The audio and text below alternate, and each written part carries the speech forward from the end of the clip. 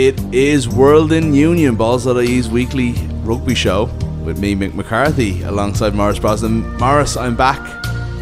I've basically been on the show once in the past month or so for various different reasons. Not just because the Six Nations ended and I decided I can take a few weeks off here. What does it matter? We've a long rugby season to go, and now I'm back before the Champions Cup semi-finals. Nothing to do with that. There's been genuine conflicts in my calendar and days off and whatnot. Yeah, you're the Johnny Sexton to PJ's Noel Reid's who goes missing after the Six Nations. Maybe PJ should be kind of more Ross Byrne than Noel Reid then if I'm going to be Johnny. But I'll take that. But I am back because it is a big weekend. We have got the Champions Cup semi-finals to come over the next weekend. We have Munster in Coventry against Saracens. We've got Leinster in the Aviva Stadium, as usual, against Toulouse.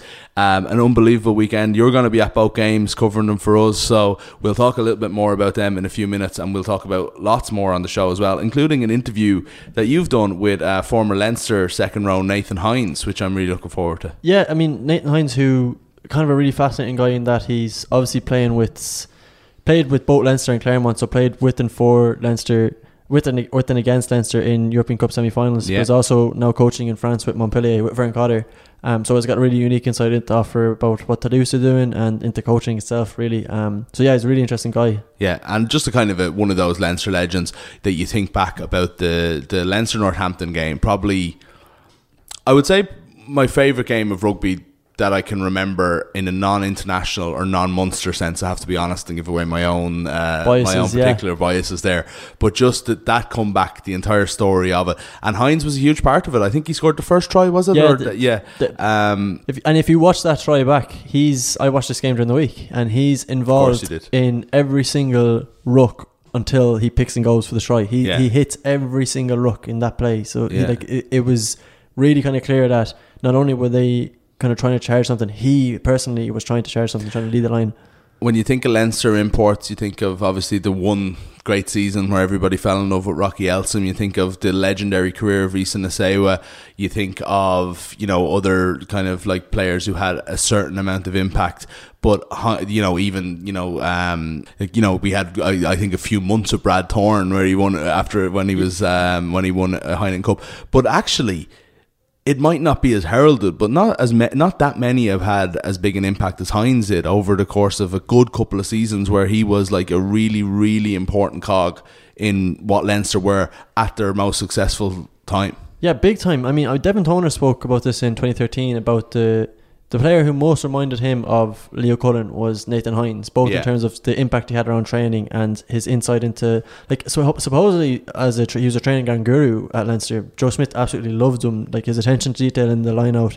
Even, he had amazing hands, his ability to pass the ball stuff. He was also, I think, there was no one better at the dark arts than Nathan Hines. Nathan Hines literally invented... That's a compliment. Oh, big time, yeah. Like, Nathan Hines literally invented the art of pinning a man at the bottom of a ruck and winning a penalty. He uses massive frame to... There's a great clip of Nathan Hines playing against Ulster, pinning 3 different players to the floor at one time, as they're attacking a line for when he's playing with Claremont. Yeah, with a who me ref look on his face. He was a genius at that kind of facet of the game, and just like all around. And it was just interesting, when we'll hear from later, but he's still in contact with a lot of those coaches. Like, he still is in regular contact with Leo Cullen, John O'Gibbs, who's obviously now in France as well. He's touching base with those guys as well. Like, sometimes coaching, there's a perception of it being kind of a lonely pursuit after you leave a team environment and stuff, but it's not really the case. I mean, if the coaching tree can keep its roots strong, then it can kind of spread its branches. And I've run out of examples in that particular metaphor, unfortunately.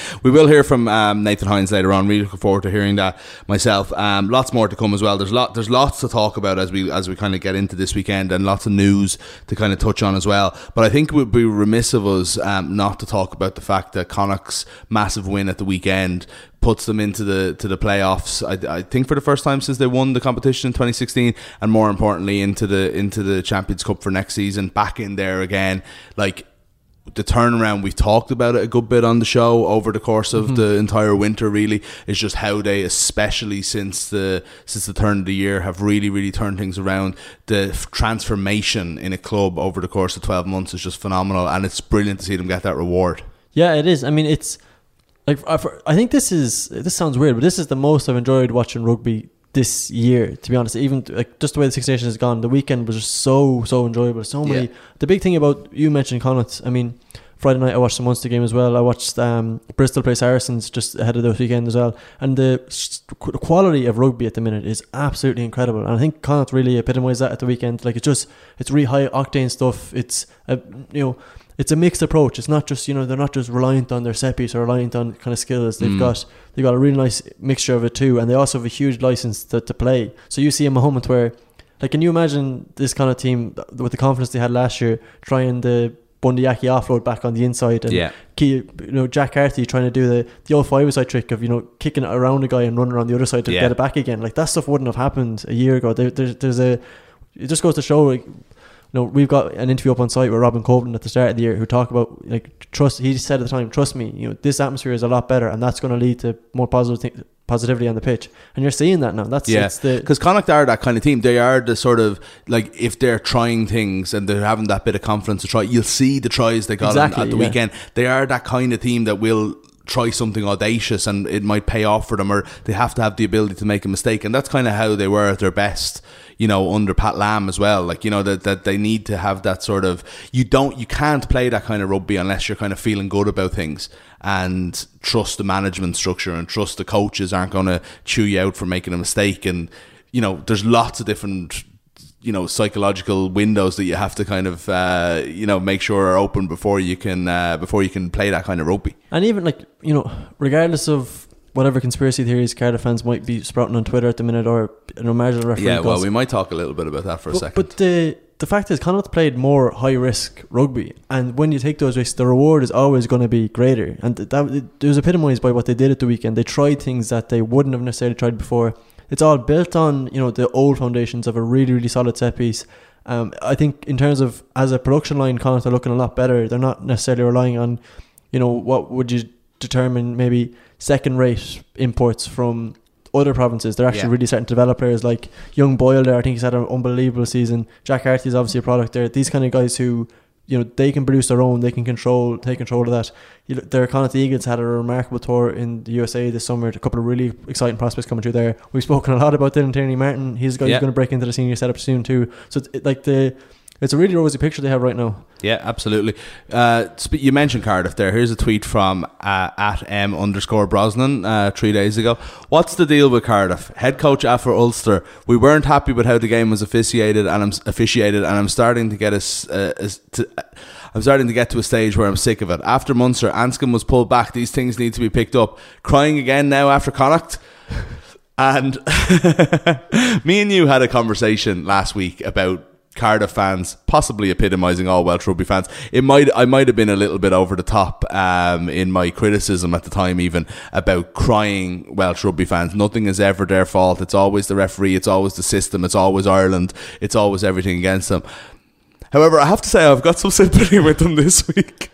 So even though it is 3 weeks in a row and that they've been kind of complaining about all their games against Ireland, the TMO made a weird decision for that try at the weekend. If people didn't see it, it was a touchdown in the corner as his arm basically touched the post, which wouldn't rule it out as a try. Nothing is in touch. It's a very, very clear TMO decision. Like, I mean, there's a picture there. There's nothing in touch. The ball is on the ground and being touched down. So it doesn't make any real sense how the try was ruled out.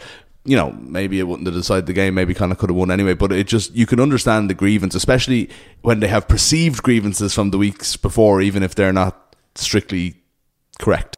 Yeah, I mean, that tweet was pretty tongue-in-cheek, kind of pointing out that no matter what happens, it always seems to be somebody else's fault. True, and it's literally a conversation we had in the office, yeah. But on that, I think the worst thing that happened there is that the TMO didn't intervene, right? So as a process, the TMO is not just there to run replays. Like, he can actually, he can have a say. Like, I don't know why they've done this thing recently where they tried to wrestle control away from a TMO and have a referee running over to a screen to watch it back. Because in a circumstance like that, he sees what we all see. The referee in the sports ground, with the crowd the way they were, and in the weather the way it was. It's a different circumstance to somebody up in a box. And especially if it's leading towards the wrong decision. You know what I mean? So just to clarify this, I think that had he not had downward pressure on the ball when he hit the corner flag when he was out of touch, it wouldn't have been a try. But the fact that he got the ball down first, I think it means it's a try. I know it's really. But the corner flag isn't touch in a try scoring anymore. It used to be years ago, but it's not anymore. Yeah, so that's right, isn't it? And what he did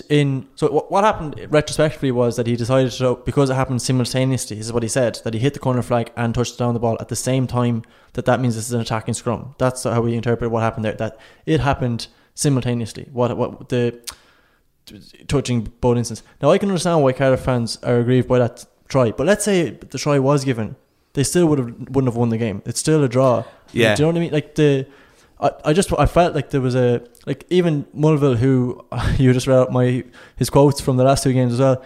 Even their head coach said after the game that Connacht were the better team and deserved to win. He actually wasn't moaning this week. I just felt that initially. He said that in the print interview, not in the TV interview. I think you have a bit of time to calm down, and there's a gap in between the two, and you get a chance to maybe gather your thoughts. And those two other quotes were from TV interviews when it's really, really raw straight away after the game, and you probably can't read too much into it anyway. But I've seen journalists, that I would respect and like, actually, on Twitter, rugby journalists, like talking about this in a kind of a, I'm the sane person, not all the kind of fans who are obviously one-eyed. I'm the kind of, the two-eyed journalist, and I'm looking at this, but, that was obviously a joke. And then a question about the conspiracy theory reply follows with them kind of coming back with a no comment, or all I'll say is that wasn't a try, and it's like, I'm not even giving out about them. I understand, and I'm glad that they're passionate about the game and stuff. But I just feel that I don't know if Welsh club rugby in particular, is well served by having this chip on their shoulder. That everybody's against them, and I think, and if the system is always out to get you, then why take part in the system? Therefore, we don't make the Pro 14 work. We don't make our regional system work, and everything gets worse. Yeah, and when it's the only option they have. And even I was thinking about this ahead of this show that we do this week. We never on this show ever talk about referees, and the reason we don't is because there's a million other factors that are way more important. There's a hierarchy, and if you keep prioritizing the referee over everything else that's going wrong, you're doomed. You're absolutely doomed, because there's way more important stuff going on in terms of breakdown and really basic set pieces or things like that that are within your control, way more in control than a referee is, and that you can address. And the fact that you keep prioritizing a referee, I think that's the major flaw. Like, if there was one referee performance that we should have talked about from the last weekend, I think it was in the Munster game. I think the Munster Vista game went on there. The stoppages were way, way too long, and it was a farcical call not to send off a player for a head-high hit. That's because what happened there was that it kind of those 6 minute. So all these games I recorded these games and I watched them back. Generally, that time is about an hour and 30, an hour and 40. That's how long it takes. That Munster game was over 2 hours long, and it was because of stoppages by the TMO. 4 different stoppages by the refereeing TMO, and they're totally needless. And at the same time, so that's one issue because it ruins the game as a spectacle. And at the same time, you've a probably more significant issue, definitely more significant issue in the safety aspect of that. And that a head-high hit, that you don't send off a player for a head-high hit, as Billy Holland said, because you determine medium force, which is nowhere in the rule book. Like, it doesn't matter if you hit me in the head. I don't care what force you do. It's still a red card. The fact that wasn't addressed, I think that's a way graver failing than a TMO referee communication issue. I think you're right. I want to talk, actually, I think I don't want to talk too much about referees, because actually I want to talk about Munster's performance against Treviso. I want to talk about Leinster's losing again. We will talk about that later in the show, and we're in the context of the semi-finals, and we'll get to them in a few minutes. But just lastly on the referee situation, and you're mentioning TMOs there, and it's funny, it's almost the opposite issue with the TMO not getting involved in Cardiff, and I think it is worthy of a discussion another week maybe about the new guidelines for TMOs and how they probably were having too much of an influence on the game. And I'm thinking about Ireland in Australia, where it was like, Jesus Christ, you can't a kick to the corner isn't safe because they're going to ask the TMO whether everything was okay. And it was just getting a little bit too much, and something did need to be happen. But the biggest problem I think they had with what they've come out with the new rules is that it doesn't have enough clarity. And without that clarity, then it doesn't have enough mechanisms to stop a wrong decision. So like if a referee has to ask a certain question for a TMO to be allowed give his response, but the TMO is hamstrung by what they can say, even though they have clear evidence that something is a try or not a try, or a foul play or not foul play, then I think there's a serious issue with it. So I think they should just go to it in more rare occasions, but have them open to everything, that once you're at the TMO can decide everything. But look, it's probably a discussion for another day, and with somebody who knows a little bit more than I do about why those laws were done. But speaking of laws, the RFU, not a crowd that we've been praising too much on the show over the course of the year or so we've been doing this, but have come up with an interesting enough scheme to kind of encourage participation in youth rugby that you particularly like. Yeah, I think it's brilliant. So this is a report in the Telegraph that all underage rugby, so you're talking about thousands and thousands of players from the age of 18 up, from 18 down to 6, they're implementing a half-time rule. So what that means is that anybody who's in a match day squad for any of these children have to get at least a half. So if the game comes to half time, you bring on whoever's on your, what do they call them now, finishers? These finishers now get a replacements. I'll still go with, halfers, I guess, now, because they're going to play half the game. But everybody, the point is that everybody plays. If you turn up, everybody singing plays. Yeah. It's adopted from a pilot scheme that was ran in Wales, and they ran it because New Zealand have actually implemented it there. Which, I mean, again, and one of the, obviously this is such a massively important thing in terms of increasing, your playing pool and getting everyone involved and love the game, which is obviously really important. But at the same time, there's a duality in this that I think it's so funny that this originated in New Zealand, because this has massive repercussions for the sport as a whole. Like, you look at, we've done kind of extensive work on our site looking at West Cork and what West Cork did, but what the Munster Rugby Department did when they went into Kerry, West Cork, Waterford to try and bring through players who would never played rugby before. Yeah, outside of the traditional strongholds. Yeah. And their policy, their first thing they did, the only thing that they prioritised was get everybody playing. So that, if that means tag rugby, if that means 7-a-side rugby, if that means in your schools you're playing at halftime, it's just to get people playing.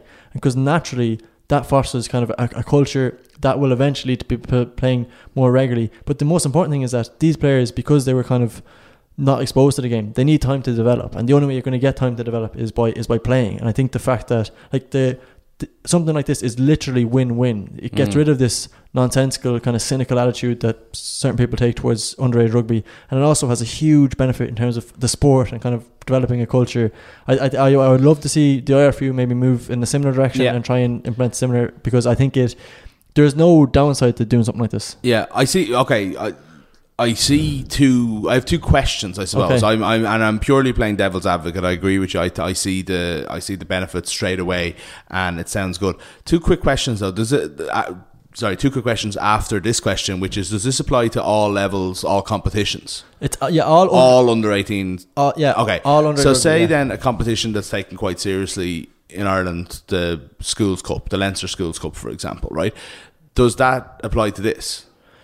In an IRFU scenario, yeah, I think you could foster it that anything from up to a certain point, where I actually think it should be built up to your academy entry level. So you're talking about 16 to 17. Okay. But even for example, people would go into absolute hysterics if they tried to implement this in a Leinster Schools Senior Cup. Yeah, maybe rightly, but what it would do in terms of what that could do for Irish rugby, like, you think about the players who didn't get a chance at schools or didn't get a chance at academies and ended up going abroad and forging incredible careers. No, I know what you're saying, but I think I suppose my concern is coming from a different place then. If that's, we're saying it probably won't be extended to the Leinster Senior Cup. I don't think so, no. Yeah. Say the Junior Cup or whatever then, right? Still a competition that's taken seriously, right? Now, what I'm saying to you is that if you have to go out there and have 23 players that are at least playing 40 minutes, and then however many is left that's playing 80, so in every game, does that not play into the hands of a Blackrock, a Michaels, a Terranure, who have more players and have better strength and depth, and then a team coming from nowhere, like a Roscrea or somewhere? I actually don't know the lower levels at the moment, but think of like a more non-traditional school in Leinster who might make a run every now and then and get to the quarterfinals or the semi-finals. Will they have will they be sacrificing? They might have 16 top players in 1 year, and that's a brilliant year for them. That's a year where they can compete. But are they ever likely to have 23? Yeah, that's a really good question. And my counter argument would be that something like this is part of a whole wider structure, which is trying to change a culture of this obsession for 15, 16 year olds with winning. As opposed to... No, and I know that, and that's why I want to be actually clear about that. Sorry to interrupt, but it's not about necessarily that these teams can't win, therefore it's pointless. I mean is that if people outside of the traditional places aren't competitive and aren't getting those kind of games, then they don't get the chance to develop in the way you're talking about, because they don't go to latter stages, they don't play against the bigger teams, etc., etc. Right, I understand. Yeah, look, so I can see both sides of it. I that's just a concern that I have. If it was to come into competitive rugby, how would that work exactly to keep lower or kind of outside of the mainstream places competitive, but look, I think it works both ways. I definitely see the benefits of it. The other thing I would ask is, how does this cover injuries and whatnot? Like, you're talking about an empty bench at half time, and so it's like Like, I completely see why. I'm sure people can be brought on and things will be made for it, but it does kind of feel like, does that lead then to, again, competitiveness will always come into it. We're trying to get away from the obsession with winning. I completely understand that, but competitiveness will all come into it, and you're wondering, shit, does this mean that, like, this is going to lead to 15, 16-year-old lads being told to go down injured? Jeez. Because the game is getting away from them and he's run out of legs, and I made a mistake in who I brought off, and cynical coaching and guys being really asked to kind of take part in this kind of like cheating basically at such a young age is just it opens it up for it, definitely. And like, I think a lot of people will balk at that idea, but that is absolutely a reality, that anything, no matter what you try and do, there will be, like, there are poor coaches everywhere. There's a lot of really good coaches, a lot of dedicated coaches, but there are cynical coaches. Like, you saw one of the points, this was ran as a pilot scheme in Wales, and one of the things that they noticed was that certain underage coaches weren't declaring all their players in matchday squads, because if you're not in a matchday squad, you don't have to get two halves, so they're trying to work loopholes around this, work ways around that, and that's always going to happen, but like that kind of approach needs to be eradicated from the game as an entirety. So I think any sort of policy like this would actually expose them. You'd be painfully exposed as not being a coach who has the children's best interest at heart in terms of rugby development, which is what underage coaching should all be about. I think the pluses, whatever, like, maybe slight minuses, I think the pluses massively outweigh the minuses. It's a policy that would be in the benefit of, the many, not the few, and that's what, ultimately sport should be about. Yeah. No, I'd agree with you. It does ultimately sound great. I would like to see those kind of couple of little things ironed out. Yeah. But we're going to get to Nathan Hines in a second and talk about the semi-finals this weekend, which is kind of like, the main reason everybody's here, I would imagine, in a week like this. It's a really massive weekend in rugby. But just before we get to it, kind of disappointing news, I would say, during the week, that Damien McKenzie's done his knee. I think it was his knee, wasn't it? And ACL. He's gonna miss 8 months. He's gonna miss the World Cup. Like Steve Hansen is saying, he's got another 2 or 3 of them. I think he's only turning 24 this week. So he's not an old guy. We will see him again, but people will remember McKenzie as the kind of exciting fullback. Didn't really perform against Ireland actually in November, but he was someone that we were really worried for. Really exciting and good rugby player. And it's like, great, New Zealand are down a player from an Irish point of view, from the rest of the world point of view. We don't want to see them win 3 in a row. That's great, but you kind of want these guys at the World Cup. You want to see everybody together, and you don't want big names like that missing out. And we're probably going to get a few more between now and October, let's face it, but it's always unfortunate. Yeah, and even just from a spectacle perspective, it's the guys like McKenzie or even Dan Levy, like guys who do the stuff that gets you up out of your seat, like those standout moments that they generate excitement in a way that not many other people are capable of doing. And it's just a shame that we won't get to see that. It's just Simon Zebo. For very different reasons. So like, when you don't, it's something that you it's one of the most important things probably about the sport, and it's disappointing that you lose that element of a spectacle when you miss out on players like that. Yeah. So we won't see Damien McKenzie at the World Cup. We will see quite a lot of the players that we'll see this weekend though at the World Cup, because it is Champions Cup, Heineken Champions Cup semi-final weekend. Munster in England for a borderline impossible task against Saracens. We'll talk about that in a couple of minutes. But Leinster, home to Toulouse in Aviva Stadium, they took care of the Scarlets pretty easily last year, but they have had some classic semi-finals over the years. Scotland international Nathan Hines has taken part in them both for and against Leinster over the years, and Morris caught up with him earlier on. You've been exposed to kind of a really similar train of coach kind of throughout your career. Obviously, with Joe, and then subsequently now you worked with Vern in Scotland. Like, is there anything you can pick from that might infiltrate your own coaching philosophy, or is that separate to these interactions outside of that? I think the thing that we think from Joe's is really detailed, and he really expects a lot from his players. Vern expects a lot from his players as well, but he works in a little bit different way. With everyone, every coach that I've had, I think it's expected to do your job and know what you need to do, because you can't go being a passenger and rely on other people to do things that you need to do yourself. So you have to prepare yourself the best way you can, be professional. Sure. And even, on that team, in the aftermath of the Six Nations, there's certainly been a lot of talk in Ireland about kind of the difference between maybe the French rugby culture and obviously the Irish culture, or outside of that. And you're somebody who's actually experienced both and even played in both. I'm just wondering, from your own perspective, what kind of comparisons or contrasts you saw there? Just the way they see the game is a lot different. The way they get coached is different when they're younger. The way they approach nutrition and weight strength training is different. They've been just taught differently. The way they even culturally, the way they see not criticism, but the way they can see ways to improve. Sometimes they'll see it as a negative rather than a positive. So okay, and then there's always the home and away issue. So, which is, I think, is slowly in the French game, slowly getting, eroded away. Most of the top teams are going away and winning, and more than when they have been. But they look at rugby differently. And is that a positive or a negative from your own perspective? It's different. It's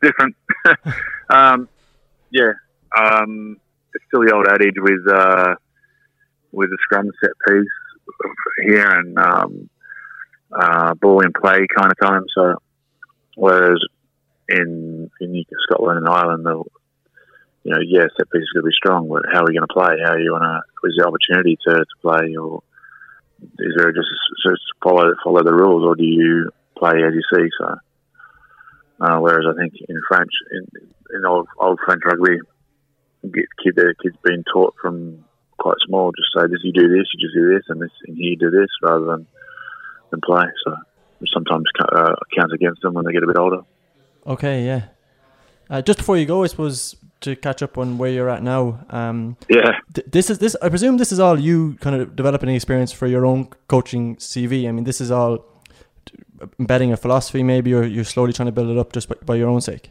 Yeah, I mean, I'm a young, experienced coach, and I'm trying to learn as much from Vern and everyone else as I can. And all I want to do is just get better and learn as much as I can, while I've under VC, and obviously got Alex King and Ian Vass here as well. And you try and learn as much as you can from as many people as you can, because you just don't know when opportunities can come up or where they are, and you want to be able to, have as many strings to your bow as you can. So, and it's good to even talking to other coaches from other clubs that are in France and beyond. It's just a good way to learn. So, and would you be in contact with many other, I suppose, former players who are now going into coaches? Is that kind of part of your broach, I suppose? I talk to Leo every now and then. Talk to John O'Gibbs, who's a coach at Lower Shell and Perry Freshwater at Perpignan, and talk to John Humphreys and Jason O'Halloran, who are at Glasgow, and Duncan Hodge at Edinburgh. So you get to still have chats with boys and see how they're going and share your frustrations with each other. So looking ahead to the weekend, then, will you watch that game as a former player, or is it hard to switch off? You being a coach, the coaches and you're probably watching certain plays and stuff that you might be able to adapt. No, but I'll watch as a player, and it's not my team, so I can sort of watch it, enjoy the game. Okay. Really,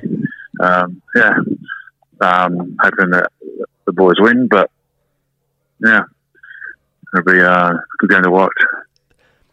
So finally, a prediction. What, maybe not necessarily a scoreline, but which way do you see it going? We've got a bit of a competition at work. We've picked the winner and the scores for this weekend. Okay, and I've picked Leinster by 6. So great stuff there from the Aussie Scotsman who played for Leinster and Claremont, Nathan Hines, the well-travelled Nathan Hines. Good to hear him predicting a win for Leinster. Anyway, that whole interview will obviously be up on site. People can read that during the week. We've also got Jamie Cudmore, former Claremont's second row, probably one of the, what would you call him, one of the lightning rods for Irish rugby fans over the years. Yeah, has written definitely, Canadian. Yeah, he's written a brilliant column for us that'll be up during this week as well. Two guys who actually played together at Claremont were second row partners. Yeah. Jamie goes into maybe the insight that Nathan could give him and what that meant. One thing that I found really interesting in terms of going back to what Nathan spoke about there briefly is just the extent of the difference in the culture between France and Ireland. It's been a theme on this podcast probably since the very first week, really, when we kind of looked at, we always ask the question, what is going wrong in French rugby? But it's nearly like a different sport. Like they're coached entirely different. Yeah. Nathan went into the idea of even feedback. I mean, talking back to the players, you're kind of wary that they will take up criticism a lot different. That's all cultural issues that it'll really stand to people like him to have that on your coaching CV and to expose yourself to that. But B, leads to massive differences in the kind of production, the players you produce. Yeah, absolutely. As I said, you'll be able to catch that. You'll be able to catch Jamie Cudmore. And also, we'll have a piece up later in the week, I think on Thursday, from PJ Brown, who's done extensive work. It's a long read. You want to be making sure your coffee break is for this one, where he's looked back at the Munster Wasps semi-final from 2004, I believe, a match which Munster unfortunately lost in Lansdowne Road, the old Lansdowne Road, to Lawrence Delalio and Wasps. We were all sickened at the time, but basically a piece with a lot of interviews in there about how that game changed Munster and basically led them to what would ultimately become their two Heineken Cup victories in 2006 and 2008. Really, really fascinating read that you should make time for this week. It'll be out on Thursday, I think, on balls.ie. Now, going back to Nathan Hines there, going back to Leinster semi-final, Toulouse. They've already played them twice this year. Toulouse are rejuvenated. These two have played each other in semi-finals twice before. One of Leinster's most famous ever games was a quarter-final against Toulouse. I can't wait for it. I'm really looking forward to it. I think Toulouse are going to give Leinster a real game, and they'd want to be on their form. And the reason I'm going to Leinster would want to be on form to beat them. And the reason I'm getting to all this is because Leinster aren't on form. And I know it's not going to be the same players, but Leinster have been walking away. I've been laughing about their points difference and how big a lead they've had in the Pro 14 for months. You know, it comes up every now and then that they're like, you know, plus 250 points or whatever. And they just haven't been doing it. So in between these games where, you know, they got through the quarterfinal, you know, and then just have been kind of like faltering through and conceding points and just not getting it together. And I know it's not going to be the same 15 that goes out there against Toulouse on Sunday. But have you any concerns with, you know, their performances in the Pro 14 since that quarterfinal? I think they were probably in a really bad place in terms of the Pro 14 in just surely the fact that, you know, it was tired. They secured the semi-final so early that these games are just tune-ups. There's nothing really on the line here, and they kind of you always know you've got bigger fish to fly. Your eyes probably always, regardless of what players will tell you, it's probably always kind of looking ahead. I mean, I like it's two very different approaches. I watched Toulouse play at the weekend in a game that nearly totaled 100 points. It had everything like free length tries, Kobali slipping on the floor, picking himself up, and making a line break past 8 players and scoring a try. Joe Teriyaki, the hooker from Toulouse, looks like he's going to be out cited for what was it, like, speaking of high tackles that weren't punished. I don't know how Roman Pot didn't send him off for that, but it looks like the citing commissioner is going to identify that anyway. That's a loss. They took the approach of starting, as I'm hinting at here, their strongest team and going full guns into that, despite the fact they're top of the top 14 anyway. They'll probably secure the semi-final there, whereas Leinster obviously took the opposite approach. You could have concerns about it, only then you think about last year and Connacht kind of humiliating Leinster in Galway and John Muldoon kicking conversions, and they put over 40 points. They put over 40 points on them, and Leinster turned around and won a double after that, or two finals after that. So I'm not necessarily they're going for a double this year. Like, okay, right, but just the counterpoint to that, or is it like, you know, the Six Nations? We said Johnny Sexton hasn't played enough rugby. He, you know, and he's barely played since. You know, I don't think, has he played since? No, I don't think he's played since the Six Nations. He's back training. Leo Cullen said in his press conference today he's back training, but he's not like.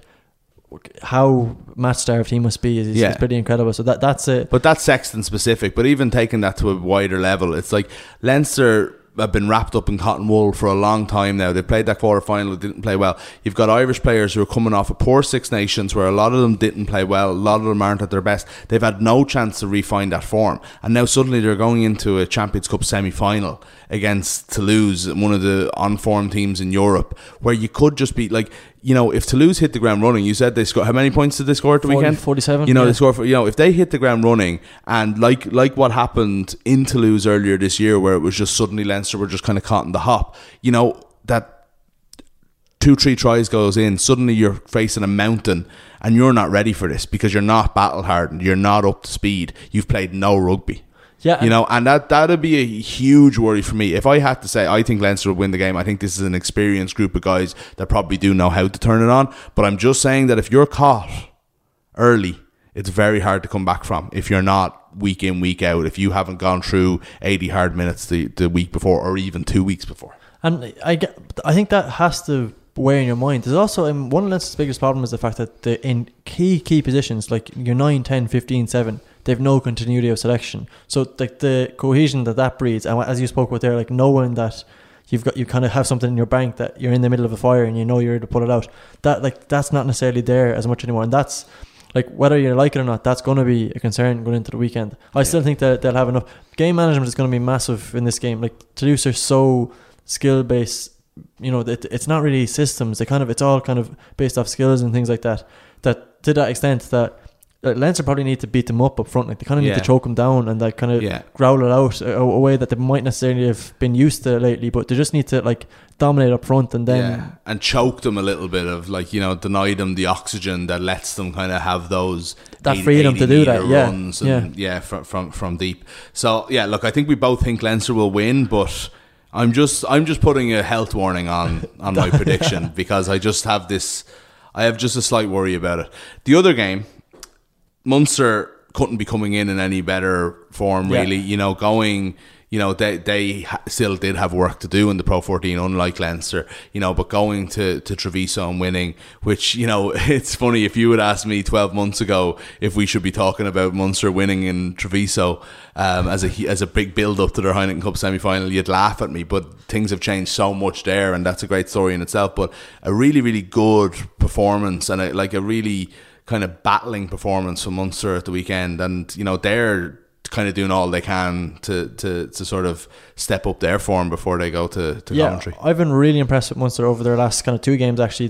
Even the Cardiff game I thought they were really impressive. There's a lot more thinking going into this Munster team in recent weeks than we saw originally, which was your massive criticism always, of them earlier in the season. And it just goes to show that they really do have the capability to do it. Like you get these, and none of it is that complicated. Like it's stuff as in, you know, if you put a big player in, like you do a 1-3-3-1 setup, and you put a big player running a screen before that. So you've got a guy like Blundell or Hanrahan pulling out the back door. That's a play they've used a lot now. So it's one guy running a hard line up to occupy a bunch of defenders, and somebody else taking a break outside of him. But the whole point is that it's a plan to orchestrate a break. You know, it's not just crash around the corner or these pick and goes that they seem to kind of fall back on when things weren't necessarily going according to plan.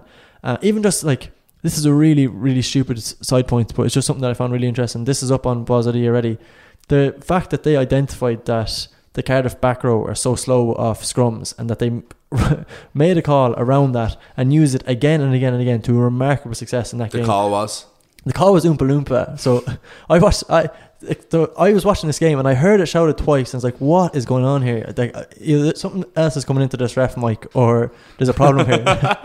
So then I watched it again and I realised that it was Peter O'Mahony shouted at one stage, and I realised he was shouting it to somebody else. So all it was once they called Oompa Loompa, the number 8 would pick and go off the back. He'd come up the open side, the Cardiff open sides channel, because he was never ever. Cardiff are so occupied with it, you know, all 8 men packing down and pushing through, that he was never getting up quickly the way you should be. Like an open side at a scrum should be like a sprinter in the blocks. You know, you should be ready to pump up there.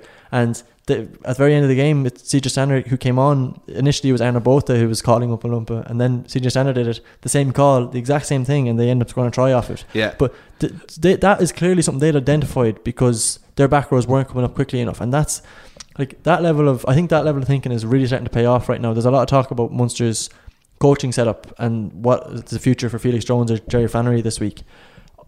These 2 games I think are huge in terms of determining whether or not that all that work has paid off and whether you're going to see an expansion of that. And I give Munster a lot more of a chance this weekend than a lot of other people do, to be honest. Okay, why now? Just before I do, I'll set that up with, like, you know, usually playing an English or French team at this time of year has a massive advantage for an Irish team in that they're coming off a tough Premiership or top 14 game. Saracens are so good at the moment, they just rested their whole players. They did a Pro 14 at the weekend, you know, and they were able to do it. Both teams targeting this basically for 3-4 weeks, possibly even more, but Munster probably going through the ringer more in the league than Saracens have been. You know, this is a team, possibly the best team in Europe, that are waiting for them, that have home country advantage, at least a stadium they've played in many times. What is it that you see that Munster can make them? Where are the vulnerabilities from Saracens? So I've watched Saracens a lot lately, kind of in preparation for this game, and I think that if you wanted a team who are well matched to expose Saracens, it would be Munster. So just something really simple, like Munster are brilliant in the lineup. They took 3 off Cardiff, they took another 2 off Tyrese at the weekend, and the lineup is a massive platform for so much of what Saracens do because they've got so many phenomenal jumpers. Like any team with Mario Itoje jumping in are going to have used the lineup for nearly everything, and they launch so much off of that. But Munster's ability, kind of like, that's, you know this old thing about, you know, you hunt the wolf pack. Like, these are the guys hunt the hunted, whatever you want to say, or hammer the hammers, as Tomas O'Shea would say in Gaelic football. Munster are really well placed to do that. They've got a guy like Byrne or O'Mahony who can really identify those kind of players and get in around them. I've seen evidence of that actually going back to the Cardiff game. Munster knew some of those line-out calls from Cardiff. They 100% knew them. Like, O'Mahony was charting it the way I could. So, and that comes back to homework. Like, you watch Cardiff play Scarlets and you see a number 8 come in and stand at scrum half, and off that very line out they throw to number 2 who jumps up and they try and maul the ball. Munster know that's coming the first time Scarlets get a line out, if you've watched the game previously. So the very first ball, Peter O'Mahony kicks it up and under, but he puts it straight into touch after receiving the kickoff, and Munster know what Scarlets are going to do because they've done their homework. So off the very first throw, Munster put Peter O'Mahony up at 2 and he intercepts the ball and they get it back. That kind of stuff, like that's an attention to detail that will really stand to good stead when you look at a team like Saracens. Because from a Leinster perspective, right, Leinster, the worst possible thing you could be, I think, as trying to plan for a game is not knowing what's coming down the tracks. If you don't, and that's what Toulouse, because they're so skill set based, not system based, you don't really know what they're going to do. Saracens, you can plan for that. Like, you can predict it. It's another thing to counter that, but at least it's not predictable. But you know, it's you can read it. Yeah, they have a system and they do stick to it. Yeah, like, are Saracens as good as they were 2 years ago? Yeah, I mean, in a lot of ways they are. It depends. It looks, Brad Barrett, who got injured in the quarterfinal, could be out. That is massive. Like, that, dude, you can't stress. He, as a 13, is the same way that like O'Driscoll was to Leinster's 13. Like, he sets so much of it. Ring resist to Leinster right now. In terms of his defensive impact, particularly, he does so much of the work around there. They've been exposed a lot in the right wing. I just watched it back. So they didn't concede any tries in 2 of their last 5 games, but in the other 3, not every single game they conceded a try coming down that wing because they were too narrow in the centre and get exposed out wide. But the only issue with that is that, given Munster what we saw in recent European Cup games, not in the Pro 14, they have to demonstrate some sort of ability or desire to go wide. Like, they have to try and get Earls on the ball more than they did against Edinburgh. It just has to happen because A, because he's a game winner, but B, because there's in the form of his life as well. Yeah, but there's opportunities there. You're not doing it for the sake of doing it. You're doing it because you can actually expose something. Are Munster better than they were 2 years ago? Yeah, I think so. Yeah, I think so. Yeah. They've got, especially in their pack, and like defensively, they've come on so much. You've got to, like, all the talk we talk about, you know, trying to hammer the hammer and how you're going to counter Saracens. Saracens are doing the exact same thing about putting in all this time to what are we going to do about Ty Byrne? Like, what are we going to do about Peter O'Mahony? They're going to occupy so much attention, and I mean, to a certain extent, that makes Munster predictable too. For sure, it does. But that wouldn't have been the case a couple of years ago. You wouldn't have had these kind of elite high level players who will occupy so much attention and will still probably perform despite that. It'll be interesting to see on that team, by the way, interesting to see what Munster do at open side at 7. They've got, like, it's a huge choice to make there between Clute or Jack O'Donoghue. Given that what I just said there, I think you have to go with Jack O'Donoghue because he's more present in the actual breakdown. Like, Clute is a kind of a loose player. He's a cannon. He's going to have a massive impact there. Him coming off the bench after an hour, I think, would be huge. I think that kind of rough and tumble stuff and basing it off, you know, huge defence. I think Jack O'Donoghue is probably more leads himself more to that. So, but that again, that's just going to be another interesting angle to see. And all this, who they pick as 7 or what they do with, in the centre, that all that is going to lead you to give some sort of suggestion about how Munster are going to try and set up this weekend. Okay.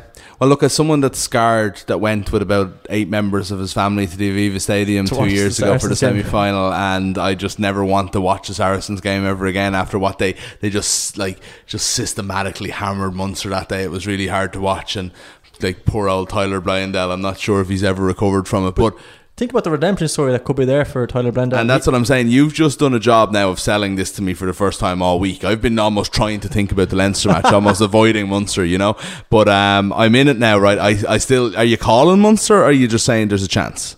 Well, I'll call Munster. Everybody else seems to be saying Saracens. A Munster-Leinster Heineken Cup final is what Morris is going for here, yeah. I think Munster... I wouldn't underestimate Munster coming into this weekend. Yeah. Even just, this is, again, it's like you can't read a huge amount into it, but just Peter O'Mahony's body language in the press conference today, like how he spoke, like this is a game they're hugely geared up for, and given that they've invested so much into it, and also kind of what's riding on it, I think that this is the time to deliver, and it's kind of, we spoke about this when we talked about the Connacht's game against make or break games. This could be a make or break game as well, in terms of like this could be a season, like all of a sudden you win this game and your whole season, your coaching setup, everything changes. And I think that's an opportunity that should really excite people. Okay, well look, we've gone on long enough. Morris is going to be there he's going to be in the Ricoh Arena on Saturday. He's going to be in the Aviva Stadium on Sunday. You can follow along his work across our social media channels and on balls.ie, where he'll be doing reporting on the games. I really can't wait for it. As we mentioned earlier, lots of really good stuff coming up on balls.ie ahead of the semi-finals. We've got that look back on Munster and Wasps in 2004. We've got the more of the Nathan Hines interview that we've talked that we heard a little bit of there a few minutes ago, and we've got the Jamie Cudmore column about what it is like coming up against Leinster in the juggernaut of Leinster in a Heineken Cup semi-final. And maybe Munster can look at that too and just replace Leinster with Saracens and think of it that way, But as I said, keep an eye out for all of that stuff. If you like this show and you're listening to it on site or whatever, make sure you subscribe to the actual podcast. You can get it on all the podcast apps, on iTunes, on Stitcher, on Spotify, etc. Also, you'll find there the Three Man Weaver GEA show, which we also recorded today. Me and Morris putting in a little bit of double time along with Mark Farrelly. And if you enjoy either show, please give us a rating, leave a little bit of a comment. It helps us out massively, and make sure that we can keep doing this show that we enjoy bringing to you every week. Enjoy the Heineken Cup semi-finals, and hopefully we might have a Munster-Leinster final. What do you reckon? Yeah, please hoping, yeah. Thanks, Morris.